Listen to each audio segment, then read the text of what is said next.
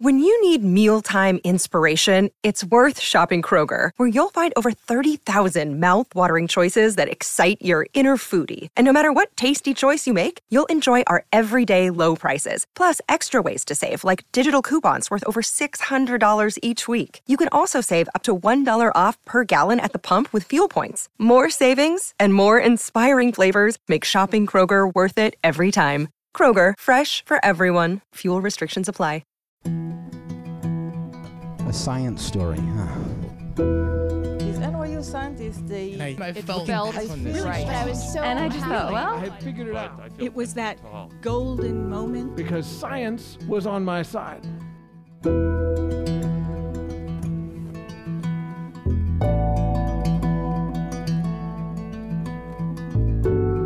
Hey everyone, welcome to the Story Clutter, where true, personal stories about science help us to discover how weird and wonderful it is to exist in this world and be a human. I'm your host, Misha Gajewski, and can you believe it's almost 2024? I know. Where does the time go? So, as we get ready to ring in the new year, we thought we'd listen to some of our favorite stories about new beginnings and fresh starts. Up first, Cindy Joe. Cindy Joe is an engineering physicist studying neutrinos, the tiny particles that might hold the answers to some of the universe's biggest mysteries. Her story first aired on our podcast in 2018 in an episode titled Loneliness, Stories About Finding Friends. Cindy's story is about that oh-so-relatable and human experience of not fitting in. I love this story. Here's Cindy.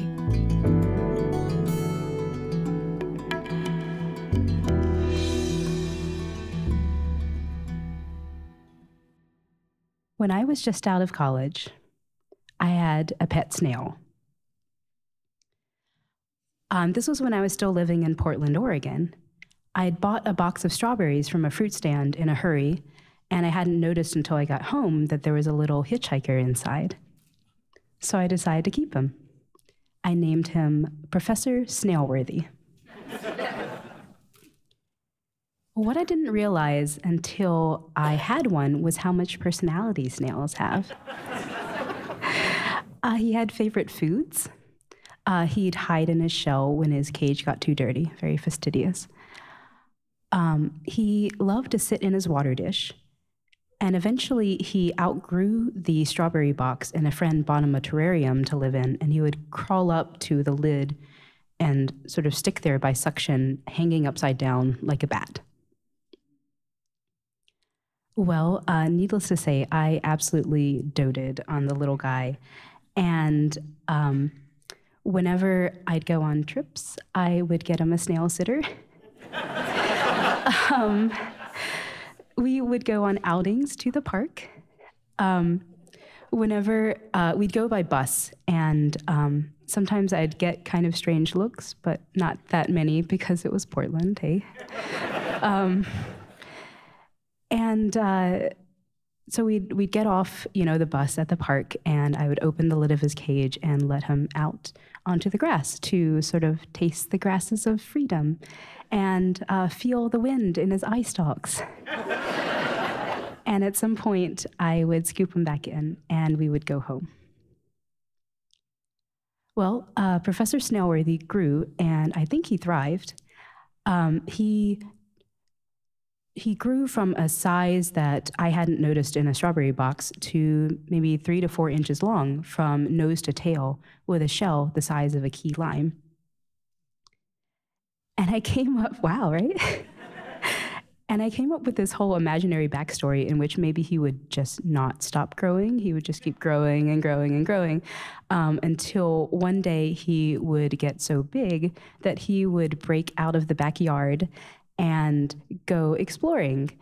And maybe people would think that he was a monster rampaging the city, and they would get scared until I showed up. And he would remember that I had loved and taken care of him. And he would let me take him home.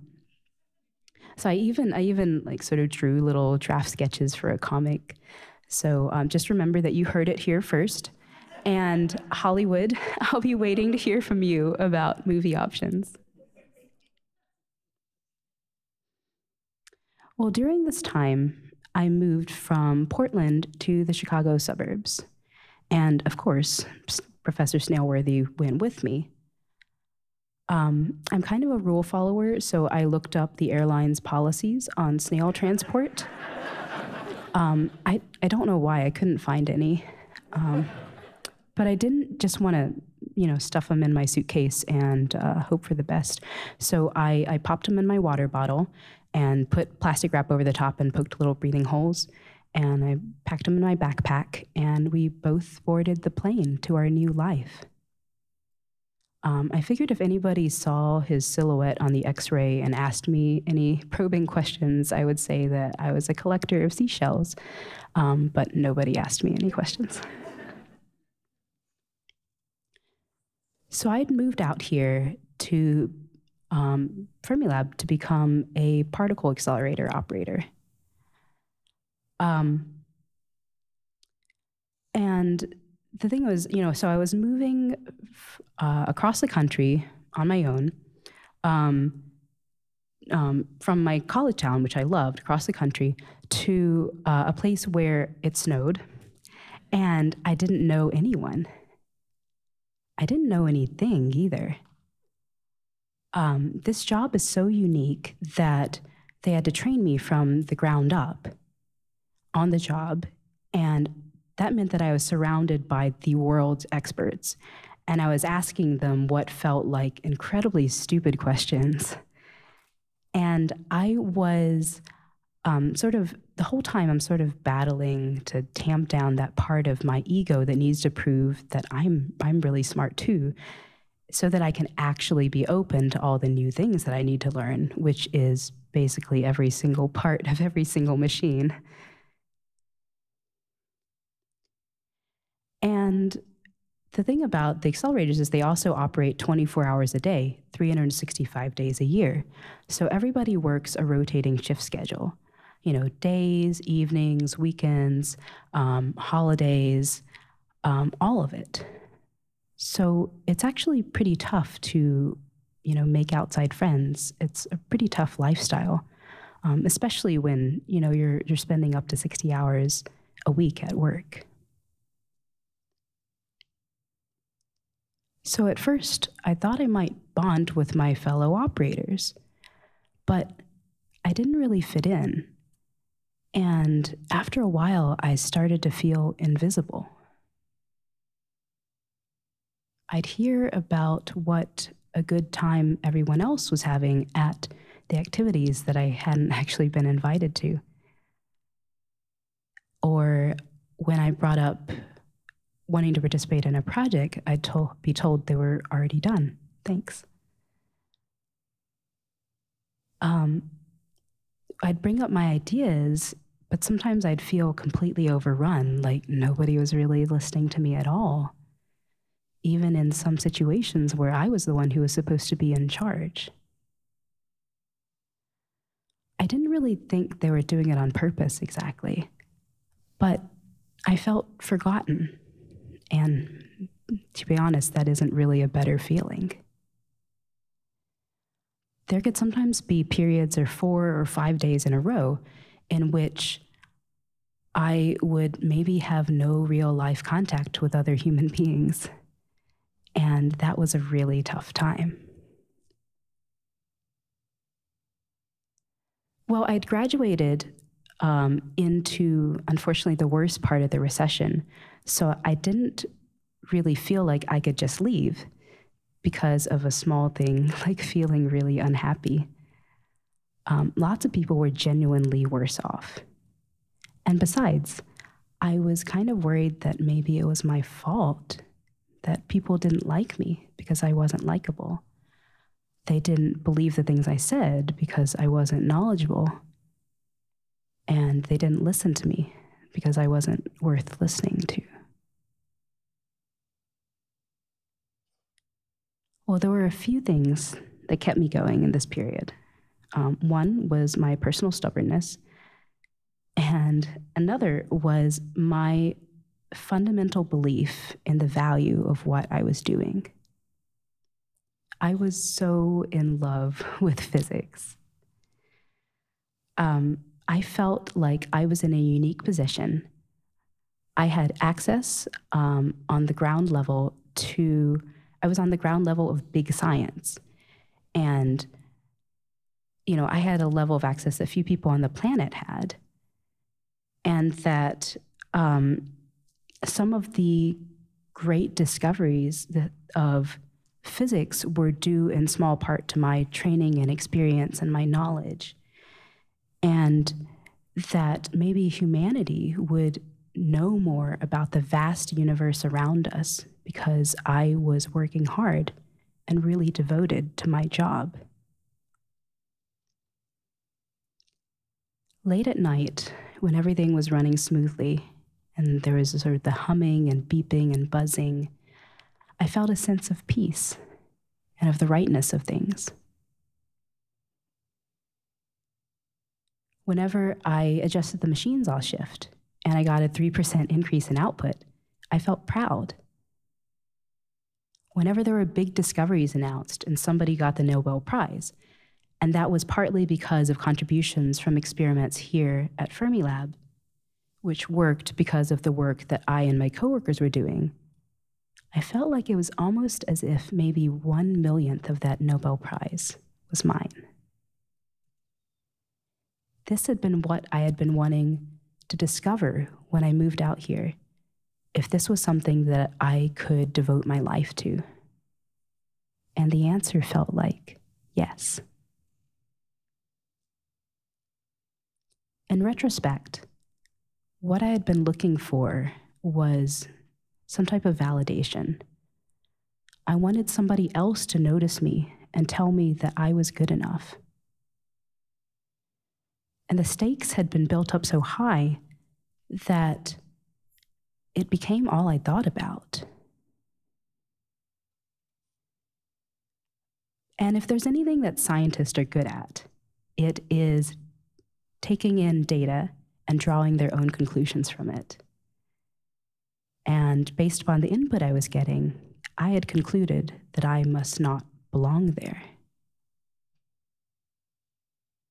But in my loneliest periods, there was one living, moving creature around. And as far as Professor Snailworthy was concerned, the sun rose and set on me and my mango scraps.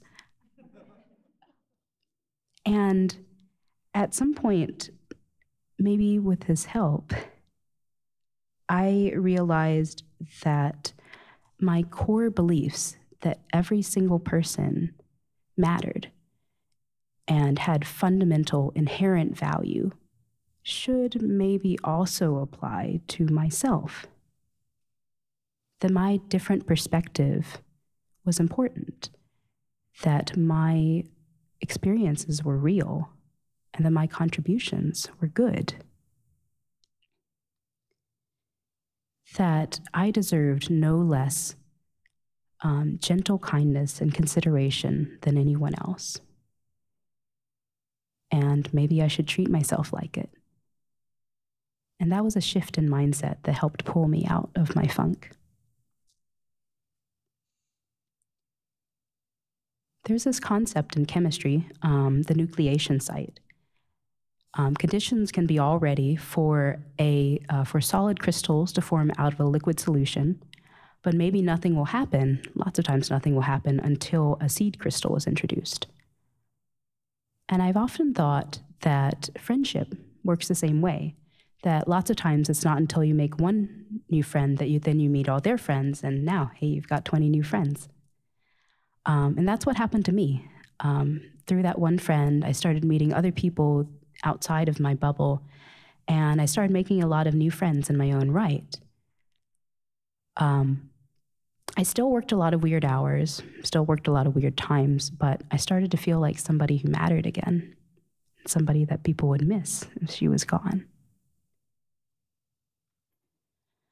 Well, one day, after we'd been together for about 3 years, I noticed that the professor was being a little bit slow. I mean, he was a snail, but more than usual.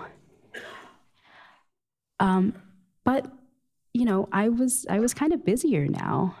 I'd started to get known around the department for being good at what I did. So that opened up all kinds of opportunities. I'd started to, I was doing a lot of outreach. I was serving on committees. I was volunteering for everything I could. So I didn't spend as much time with him anymore. You know, I'd change his water, I'd put in his food, but I didn't just sort of sit and watch him anymore. We didn't spend as much quality time together. Then one day, I noticed that he'd been inside of his shell for a while, and he'd never really done that for so long before. So I started to worry that maybe something was seriously wrong. I sprayed him with water. I put in his favorite foods. I actually picked him up and put him in his water dish, but he barely moved. And eventually I had to accept that he was gone and he was never going to come out again.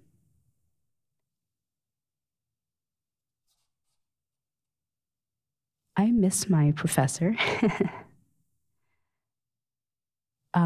If there is such a thing, he was a good snail. His tenure may not have been long, but he taught me a lot of things about patience, about life, about being picky about your choices, but happy with the life that you make. He taught me to look at things from a different perspective, even if that means that you have to hang upside down for a while. He taught me to feel the grass under my feet and the wind in my eye stalks. And he taught me that sometimes that it's possible for you to grow and to change, even if everyone else thinks that you are too small.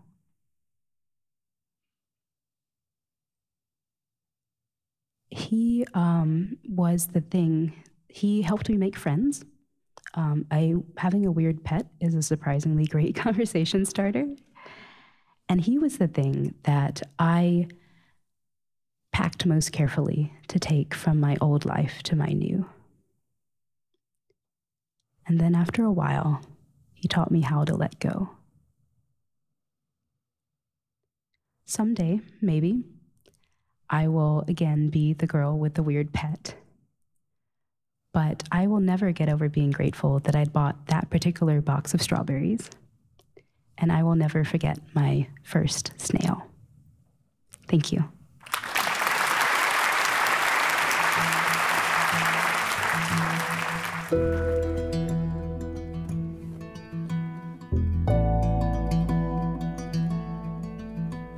That was Cindy. To learn more about her, visit our website, storycollider.org. Being a storyteller on our stage is just one way to make Story Collider happen, but if standing alone, in the spotlight, in front of an audience doesn't speak to you, maybe becoming a Story Collider donor might be more your speed. Story Collider donors play a vital role in our ability to bring you this podcast. We're in this together. Story Collider is one big experiment that's designed to connect us around our love of discovery, curiosity, and the natural world. If you believe in the power these stories have and this mission, please donate to the Story Collider at storycollider.org/donate. The most popular level is $10 a month, and you can make your tax-deductible donation at storycollider.org/donate. But really, any level makes a difference, and we're so grateful to everyone who supports Story Collider. Our next story is another favorite of ours from actress and storyteller Gail Thomas.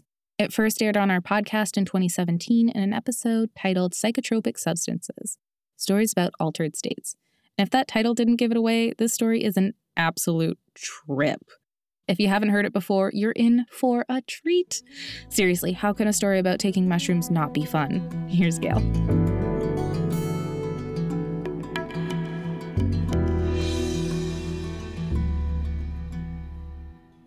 When my nurse practitioner asked me if I wanted to do a study for cancer survivors with anxiety and depression, I was offended. It had been 2 years. I got through the chemo. I got through the relationship breakup. I even got through the loss of my little dog, Rusty. I survived my cancer. A year later, he didn't survive his. But I'd gotten through the post-traumatic stress syndrome. I didn't overreact at laundromats anymore. I could be flexible about where I folded my towels. In fact, cancer was good for my self-esteem. I learned something that a Midwestern girl doesn't necessarily know. I learned how to stand up for myself. My decisions were important. I stood up to doctors. I stood up to family members. I stood up to cab drivers. I stood up to that guy at the laundromat. Anybody who wasn't good for me was out. I got rid of all the toxic people, and there was no one left.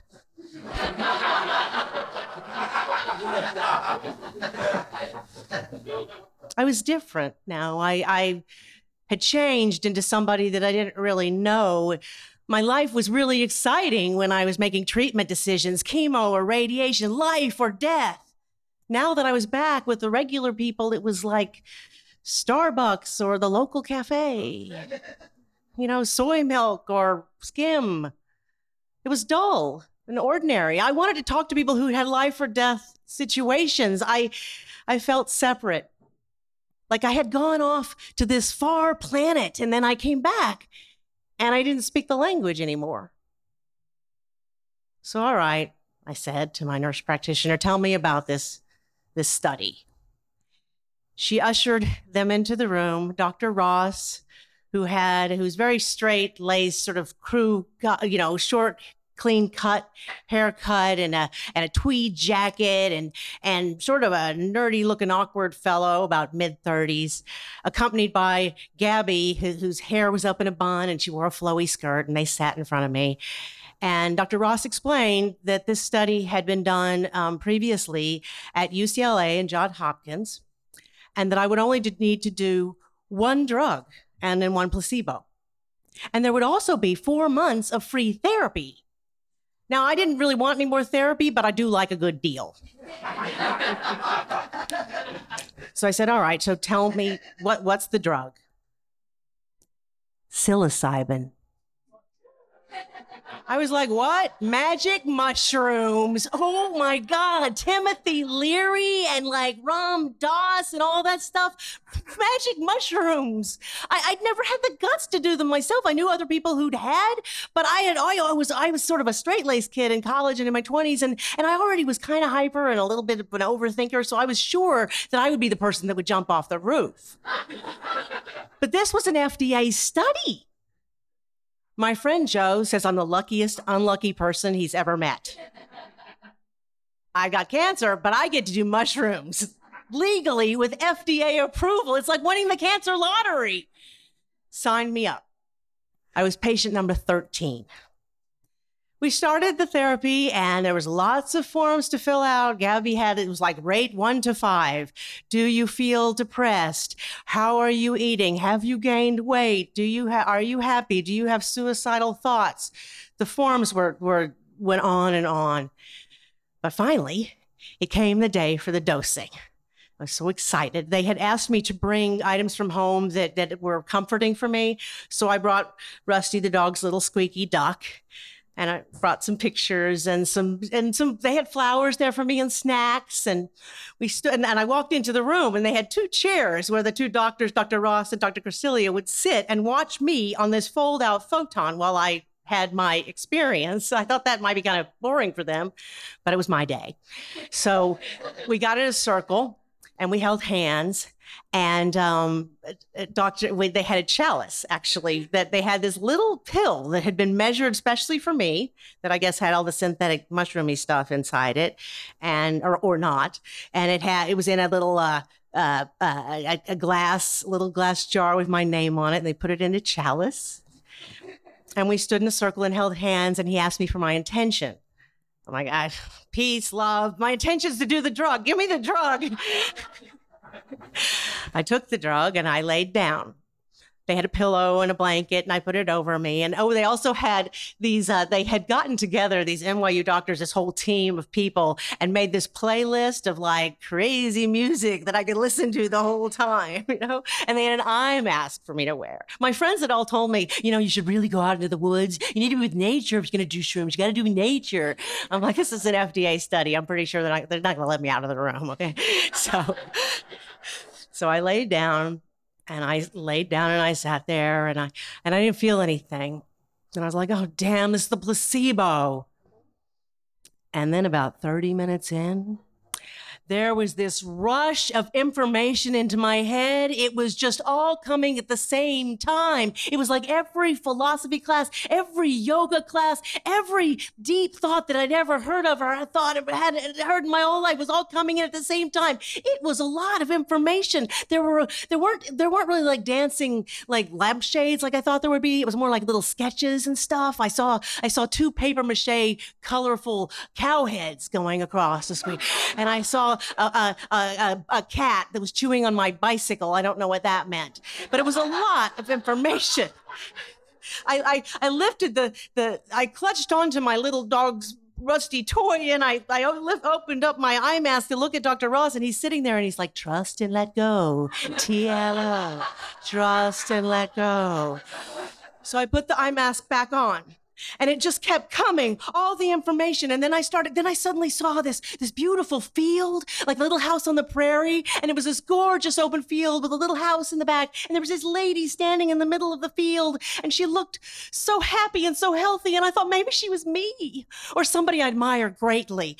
And then I saw all I saw a table. I suddenly was over this table, and it was sort of like this round table, like a pie chart. And there were these little sections that were divided out of the table. And in one of the sections, I looked down on top of it, and it was cancer at the table. And I was like, oh my God, cancer's at the table. And I looked, and there was more. And then my family was at the table. They were all like sitting around. And I thought about how I judged them because they hadn't said the right thing when I had cancer. My brother wanted me to do tons of treatment, and my sister didn't want to do research, and my mom came for the surgery, but she wouldn't help me out with anything. I ended up waiting on her. But then I realized, you know what? They tried their best. They meant well. They love me. They're actually there for me. And then I started to see more things, and I thought about how I was an artist, and I used to paint, and I used to draw, and I don't do that anymore. And I thought about how I went on stage, and I used to perform, and I really liked that, but I didn't do it anymore. And I wanted to participate because I didn't need to be isolated because we're all connected, and that didn't make any sense. You have to participate because it doesn't matter if you're like old or young or sick or healthy, that you're all together because we're all connected. And so, you know, death has a purpose because the purpose of death is to tell you that you should live. You should really have a good time because you're not dead. You should just have fun. You're alive, right? You know? And so it just kept going. And then the IRS was at the table. I looked at the table and the IRS was there because it was just after tax time. And I was really annoyed because I was like, I don't want the IRS in this trip. It's supposed to be a spiritual journey. And then I realized the IRS is at the table because everything's connected. Death and life and my family and cancer and the IRS, they all belong at the table together because we're all connected. And eventually the trip sort of faded out. And I took off my eye mask and I looked at the doctors and they asked me some more questions and they had me fill out some more forms and I wrote everything down, which is why I remember it. And my friend picked me up. They gave me some flowers and I went home in the cab. And I remember being in the cab driving home and we passed these 2 women sitting at a cafe, an outdoor cafe. And I was like, look at them. They're friends. They're talking. They're really happy. They're friends. They like to be together. Isn't that fantastic? I had the great privilege of being patient number 13 out of 29. The results of the study, I guess they call it a paper, was published this past December in the Journal of Psychopharmacology. The name of the study, the paper, was Rapid and Sustained Symptom Reduction Following Psilocybin Treatment for Anxiety and Depression in Patients with Life-Threatening Cancer, a Randomized Controlled Trial. Yeah, it's long, too. It was very successful. In over 80% of us, they noted a rapid and immediate decrease in stress that lasted at least 6 months. That was 5 years ago, and I have changed. Things happen. And, the things that happen are not actually good or they're bad.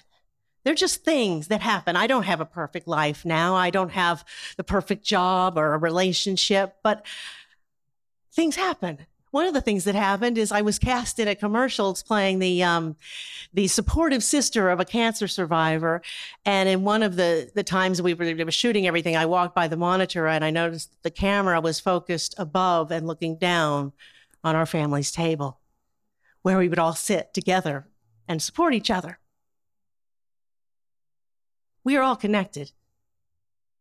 Someone made this building. They built this building. Somebody put all the buildings all over New York City, and they made the subway, and they made the streets, and they made the beer, and they made your shirt, and they made my dress. Sometimes I feel lonely, but I know that I'm not alone, and I do not feel separate anymore. Thank you.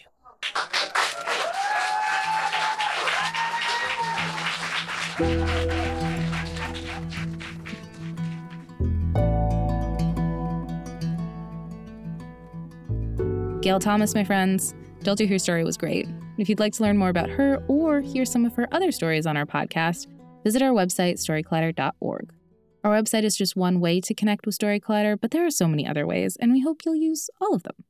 You can always follow us on social media. We're on Twitter, Facebook, Instagram, and TikTok. Head to storyclatter.org to become a financial supporter. Or if you want to come to one of our shows or want to start your own Story Clatter show in your community, you can learn all about that on our website too. The Story Clatter is very grateful for the support of Science Sandbox, a Simons Foundation initiative dedicated to engaging everyone with the process of science. This podcast is produced by me, Misha Gajewski, along with Nikisha Roberts-Washington, Jen Chen, and Aaron Barker, Executive Director and co-founder of The Story Clatter. The stories featured in today's episode were produced by Aaron Barker, Kelly Vinal, Tracy Rowland, and Skylar Bayer. Special thanks goes out to Story Clatter's board and staff, including Anne-Marie Lonsdale, Leslie Burnson, and Lindsay Cooper. Our theme music is by Ghost, and I hope you all have a happy new year. Next year, I'll be back with stories that explore the big questions of life and death. Because the new year is the perfect time to reflect on the meaning of life and our relationships with death. Until next time, thanks so much for listening.